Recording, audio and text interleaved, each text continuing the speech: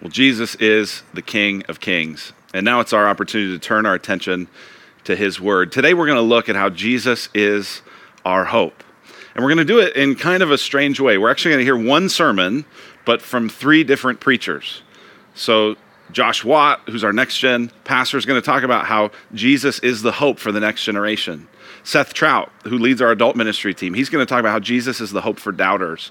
And then I'm going to talk to you about how Jesus is the hope that suffering cannot take away. Jesus is our hope. And that's what we're going to look at today. So we're going to open God's word to the book of John, John chapter 20. We're going to read verses 24 to 31. And this is a remarkable story of an encounter that Jesus had with maybe his most honest disciple after he rose from the dead. Here's what it says. Now Thomas, one of the 12, called the twin, was not with them when Jesus came. So the other disciples told him, "We have seen the Lord." But he said to them, "Unless I see in his hands the mark of the nails, and place my finger into the mark of the nails, and place my hand into his side, I will never believe." 8 days later, his disciples were inside again, and Thomas was with them. Although the doors were locked, Jesus came and stood among them and said, "Peace be with you." Then he said to Thomas, "Put your finger here and see my hands. And put out your hand and place it in my side. Do not disbelieve, but believe." Thomas answered him, "My Lord and my God." Jesus said to him, "Have you believed because you've seen me? Blessed are those who have not seen and yet have believed." Now Jesus did many other signs in the presence of the disciples, which are not written in this book, but these are written so that you may believe that Jesus is the Christ, the Son of God, and that by believing you may have life in his name. This is God's word, and Jesus is our hope. Jesus is the hope for the next generation. Junior high students, high school students, college students, all my former students, I want to show you this morning, once again, that Jesus is the hope of the world. And I want to do it by asking two questions. The first is a question we all ask, and the second is a question that some of us get around to actually spending the time to answer. Here is the first question. Who am I? Who am I? It's a simple question. Who am I? Now, especially when you're young, you are always asking this question. You may not know you're asking it, but that's just how you live your life. You're asking the question, who am I? It's a good question to ask. Here's the problem, though. How do you even answer that question? Here's what makes it really difficult. If we're honest with ourselves, we are complicated messes. Take Thomas, for example. We're looking at the story of Thomas this morning. Who is Thomas? If you were to ask the question, "Thomas, who are you?" How would he answer that? Well, based off what we have written down in Scripture, there's a few answers you could come up to that question. The first is kind of the general Bible answer that a lot of us know if we grew up in church. It's Thomas is the doubter. Where do we get that? We see that in this passage here in verse 22, or verse 25. So the other disciples told him, "We have seen the Lord." They're saying, "We've seen Jesus." But Thomas said to them, "Unless I see in his hands the mark of the nails, and place my finger into the mark of the nails, and place my hand into his side, I will never believe." Who is Thomas? He's the doubting one. He's the guy remembered as the one with doubts. Here's the problem, though. If you look at other portions of Scripture, there's another picture that emerges. If you look at John chapter 11, verse 16, they want to go back into town. The disciples are scared, though, because there's these mobs forming that want to go after Jesus, and they're scared, and they want to kind of stay back. And here's what it says about Thomas. Chapter 11, verse 16. So Thomas, called the twin, said to his fellow disciples, "Let us also go, that we may die with him." So who is Thomas? Maybe he's the courageous one, because in that moment, he is full of courage. Here's most likely the story of Thomas. He is kind of a pretty forgettable guy. Most of the New Testament doesn't say a whole lot about him. In fact, it says he's called the twin, and yet they never mention the name of the twin. So that's telling. And then the Gospel of John is the only gospel out of the four that actually spends time to zero in and look at this person. So who is Thomas? Is he the doubting one, Is he the courageous one? Or is he this kind of forgettable guy? Who is Thomas? Who am I? It's a hard question to answer because no matter where you look at your life, you could have a different answer to that question. Same with Thomas. And here's the other problem with that question. It puts a lot of pressure on you to come up with an answer to this grand question of who am I? So I want to ask a better question and find an answer in this text. Here's the better question to be asking. The first question is good. You need to ask it. But there's a better question that a lot of us don't get around to answering. Who is Jesus? Who is Jesus? Now, have you ever had just a great I told you so moment? Of course you have. We all have. And they're amazing. And we all use those moments the exact same way. We stand up tall. We boast. We get loud. We are proud that we can say, I told you so. And in this story of Jesus and Thomas, what we see is Jesus with the greatest opportunity for an I told you so moment ever. He has spent 3 years with these disciples. He has spent almost every moment with these guys telling them the same thing. I am going somewhere. I am going to a cross. They are going to kill me. I'm going to be in the grave for 3 days, but I will come out of that grave. I will arise victorious. This is who I am. And then he counters Thomas, doubting Thomas. And Jesus should have said, I told you so. And that's not what we see. And that's not at all. That's not even close to what we see. What do we see? We see Jesus inviting the weakness of Thomas to touch the wounds of the Savior. The wounds and the weakness, they come close and they touch. The doubting finger gets to touch the wounds of the resurrected King. And young people, I just want to tell you, this is the only place you find real hope. The first question is good. The second question is better. And it's better because you get to bring your weakness to the wounded Savior. This is where we find real hope. You find real hope when you bring your weakness to Jesus. Not when you bring all your strength and all your answers and all your I've got life figured out moments to Jesus. It's when you bring your guilt, your shame, your insecurity, your brokenness, your doubt, your confusion, all of that. And you bring it to Jesus. And how will he respond? He will respond just like he responded to Thomas. He will let your weakness come close and touch the wounded Savior. Now, who is Jesus? Here's what's just so beautiful about this passage, is Jesus could have answered that question. Once again, he had been telling his disciples forever. And yet in this story, we get to see how Jesus responds. He actually lets Thomas do the talking. Jesus does not speak over him or speak for him, like a lot of adults in your life probably do. But Jesus is quiet and he invites Thomas in and he lets Thomas answer the question. And how does Thomas answer it? Thomas answered in verse 28, my Lord and my God. Who is Jesus? He is my Lord. He is my God. He is the wounded King. He's the crucified Savior. And he lets our weakness come in and touch the King of the world. That's good news. And here's even better news. Jesus is kind. And he knows that not all of us, especially us in this moment, get the opportunity Thomas gets where we actually get to physically touch him and see him with our own eyes. So Jesus actually ends this with his own words to invite us all into this moment. To say, this is open for all of you. This is how Jesus ends this interaction. Jesus said to him, have you believed because you have seen me? Blessed are those who have not seen and yet have believed.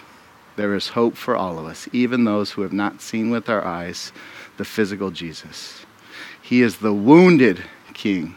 He is the crucified Savior, and he invites us in to answer the question, who is Jesus? Have you ever had someone tell you something that seemed ridiculous? These last couple of weeks, I've had a number of those things happen where people will call and say, I have it on good authority, we're going to martial law tomorrow. Or they've called and said, I've had on good authority that this coronavirus is actually a weaponized form of disruption that's trying to undermine the government. And as they're telling you these things, you kind of go, get out your smartphone, Google search it just to make sure. But there's a sense in which you're going, I believe that you believe that. And that makes me more concerned about what's going on between your ears than what's going on with the world.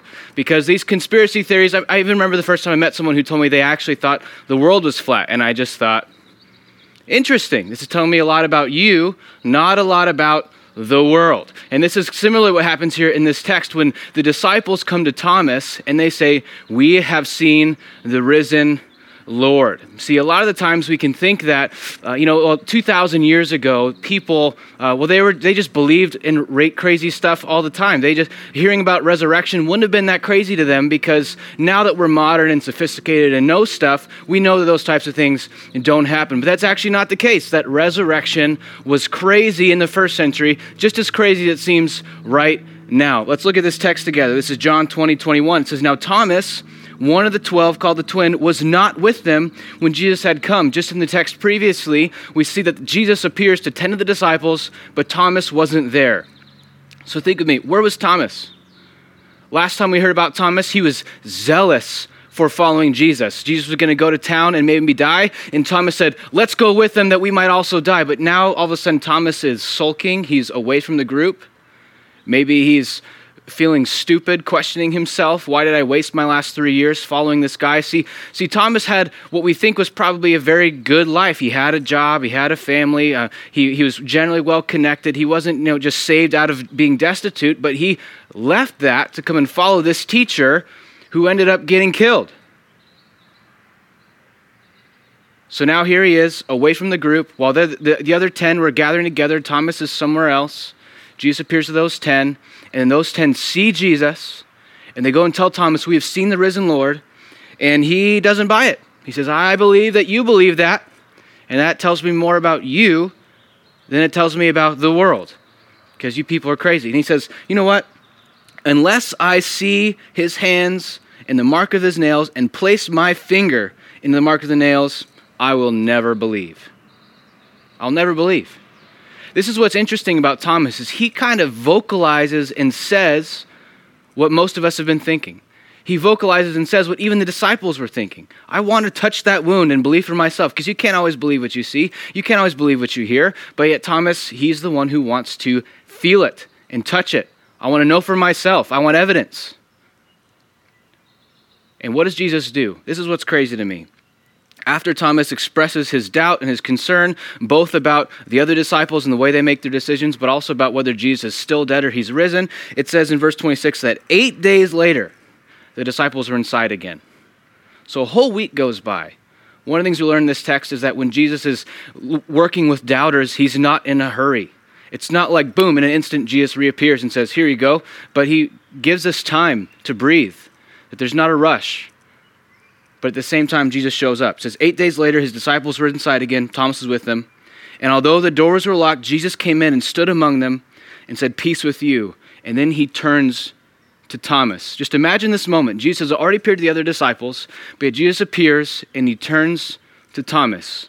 8 days after, Thomas had in private said, unless I put my finger in his side, I won't believe. And Jesus says,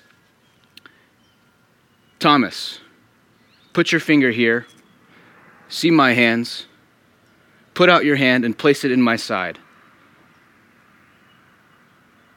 What gentleness that Jesus knows the conversation that happened without him being physically present 8 days ago, and he shows up and he addresses Thomas's doubts and concerns with gentleness and care and personalized attention right to his face.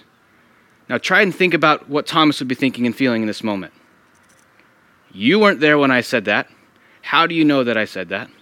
Where have you come from? How did you see? And one of my favorite paintings actually captures this moment. It's by a guy named Caravaggio, and it's this picture of Jesus being very gentle, guiding Thomas's hand into his side. And one of the things that happens in that painting is Peter and John, other disciples, are looking in, almost saying like, we were scared to ask to touch the wound, but Thomas is the courageous one who is saying the things that everybody else was thinking.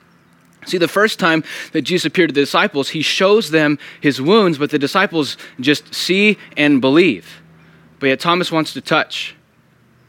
And even his sense of wanting to touch increases the severity of his belief. And what happens is Thomas sees, the other disciples see Thomas reach out his hand and touch, and Thomas answers and says, "My Lord and my God." This is actually the first absolutely explicit confession of the deity of Jesus by one of his disciples in the Bible. And so what's crazy is that Thomas, the location of the greatest degree of doubt, ends up being the person who has the greatest degree of theological accuracy. That his doubts lead to a deeper and more real understanding of who Jesus was, even before some of the other disciples say out loud what is going on.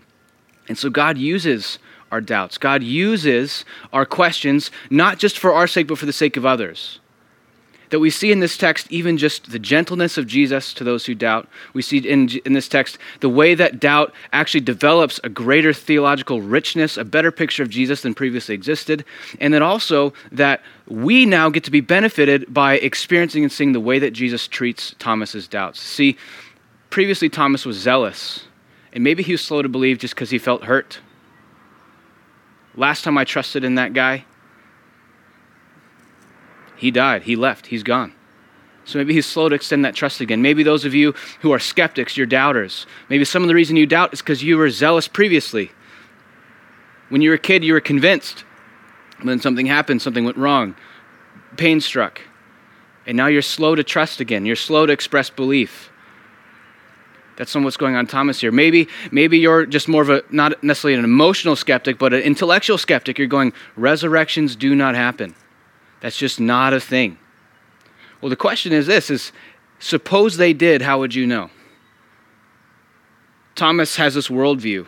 All these first century Christians, or these first century Jews, had a worldview that people do not rise from the dead, but they changed their mind when they witnessed a resurrection. What's going to happen in your life that you may go from having a worldview that's exclusive, that does not make room for miracles and resurrections, to a worldview that's now inclusive, that includes resurrections and miracles? Because one of the things that helps me in my own faith is this reality that Thomas went from the strict doubter to eventually being murdered for his faith when he was in his 70s, testifying to the resurrection of Jesus. I know what I've seen, I know what I've touched, I know what I've heard, and he's telling people about it unashamedly. The skeptic becomes an evangelist. The skeptic becomes a missionary, and he lays down his life telling people about what he's seen and heard and touched with his own hands. What would it take you to be convinced? Because what ends up happening here is a lot of times we think that doubt is something for those who believe. But in order to become a believer, you have to doubt your doubts. What if a worldview that excludes resurrection is too narrow? What if a worldview that doesn't include the fact that God works in history is too narrow? What if a worldview that says all that exists is all that I can see and touch is too narrow? What if there's more than meets the eye? How would you know? How would you learn? Don't leave your doubts unaddressed. Doubt your doubts. Thomas was willing to doubt his doubts when confronted with new evidence, and that's the intellectually honest way to go. And so we want to be a people who encourage all persons everywhere to repent and believe because Christ is risen. And for those of us who don't get to touch with our hands, we get to hear with our ears and pray that the Lord will help us see with our hearts instead of just with our eyes. And so those of you who are doubters, who are skeptics, look at how gentle Jesus is with you. Look at how he's not in a rush with you. But at the same time, be willing to doubt your doubts and move towards him as he moves towards you, because he loves you and he cares for you. And there's more going on than the daily grind of what meets the eye. Jesus is the hope that suffering cannot destroy. I was out on a walk the other day with our family, and we have our little guy, Hank. He's 3, and he's kind of learning to use a Strider bike. And so we go on a walk, and he is on his Strider bike, and he likes to go out in front of us. He says, "Hey, can I be the leader? Can I be the leader?" And so the other day, he wanted to be the leader. And he was, as he was trying to get to the front so that he could lead us, he wasn't looking where he was going, and he was bumping into us. And we said, Hank, you got to look where you're going. And he said, "Leaders don't look." And then we were telling him, "Hey, Hank, be careful. We can't cross the street yet because there might be cars." Hank, you got to listen. And he goes, leaders don't listen. And I realized that I have a long way to go to teach my son about what it is to be a leader, because to think that leaders don't look and to think that leaders don't listen is 100% wrong. Leaders look and leaders listen. And as I've looked and as I've listened at what's going on in our world and what's going on even in our church family, what I realize is that a lot of us are afraid, a lot of us are uncertain, a lot of us are anxious, a lot of us are concerned, and for very good reasons. There's a lot that's concerning. There's a lot that's fearful. There's a lot that really probably should make us anxious. And here's how different people respond. Some people will respond with kind of a blind pessimism that says, see, I just knew everything in the world was wrong. Everything was broken. This is probably the beginning of the end, and it's all just falling apart. That's a kind of blind pessimism. Other people will respond with blind optimism. Oh, this will be fine. Oh, this is no problem. Oh, there's that cloud. Let me just put a silver lining on it really fast. And what I want to tell you today is that Christianity is not blind pessimism, and it's not blind optimism. It's actually something much better. It's real hope. It's hope. It's hope that stares in the face of real pain and real suffering and real trauma and says, yes, that's real. Yes, that's valid. But that's not the end of the story, because the crucified Savior is also the risen Savior. Life really is hard. Things really are fearful. But Jesus is the hope that suffering can't destroy. Jesus is the hope the next generation needs. Jesus is the hope for doubters. And Jesus is the hope that suffering can't take away. See, every other thing that we would hope in eventually is going to go away. It's eventually going to be destroyed. It's eventually going to be threatened. I was listening to a mentor talk about the moment when he went into the doctor's office, and the doctor said, hey, we need to do some things because I think you might have prostate cancer. Sure enough, they ran the tests, and he did. And in a moment, he realized everything had changed. And what was striking was if you had asked him on that day, how's your health? He would have said, fine. But what he realized after this was that actually, when you ask, how's your health? The best he could say was, I feel fine. Because in a moment, things can change. So I don't know where your hope is right now. I don't know if your hope is in money. Well, that can change. I don't know if your hope is in your career.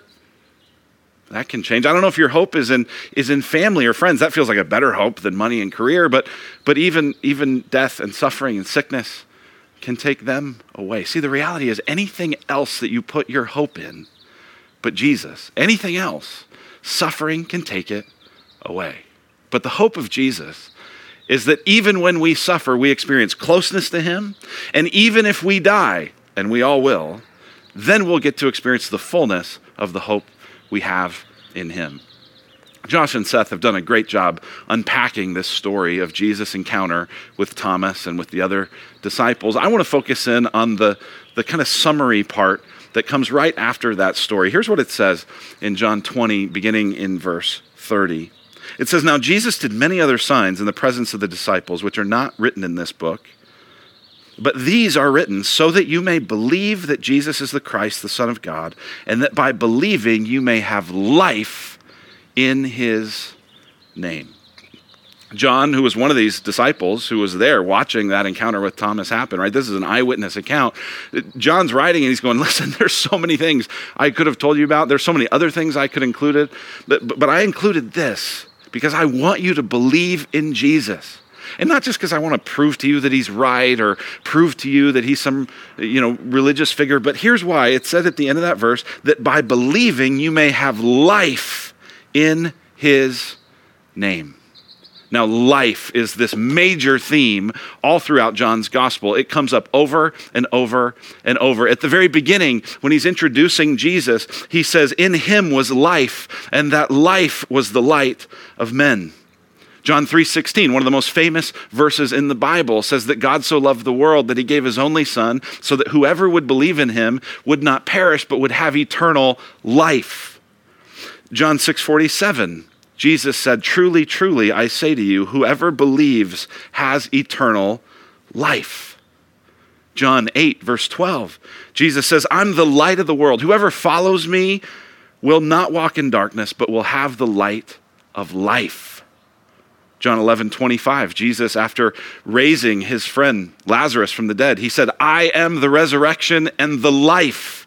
Whoever believes in me, though he die, yet shall he live."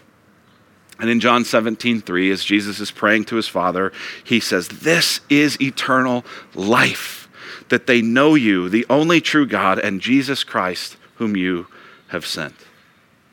Listen, friends, suffering and death are coming. They're coming. For some, they're coming soon. I hope not. I'm not rooting for that. For others, suffering and death is going to come much down the line. For some of you, you're in the middle of it right now. Some of you have just recently lost loved ones, maybe from COVID, maybe from other things. And you're grieving and you're hurting and you're suffering and you're wondering, when will this happen to me? And I don't know when it'll happen to you. And like I said, I'm not rooting for it to happen to you, but it's going to happen to you. You will suffer and you will die. And while we hope it's not soon, we know it's inevitable. And so the offer of Jesus, because he rose from the dead, is that no matter when we suffer, now or in the future, we can have the hope of eternal life. We can have life now with Christ. We can have life forever with Christ. And we have that hope because Jesus rose from the dead. He died for our sins, he was buried, and then he rose, conquering sin, conquering death. And we have the promise that he will return again one day and make all things new and wipe away every tear from our eyes. We have a hope in Jesus that suffering cannot destroy. Here's the good news. If you put your trust in Christ, if you're a follower of Christ, you are always moving closer to your hope. You're getting closer to it. If you die tomorrow, you'll be with Christ.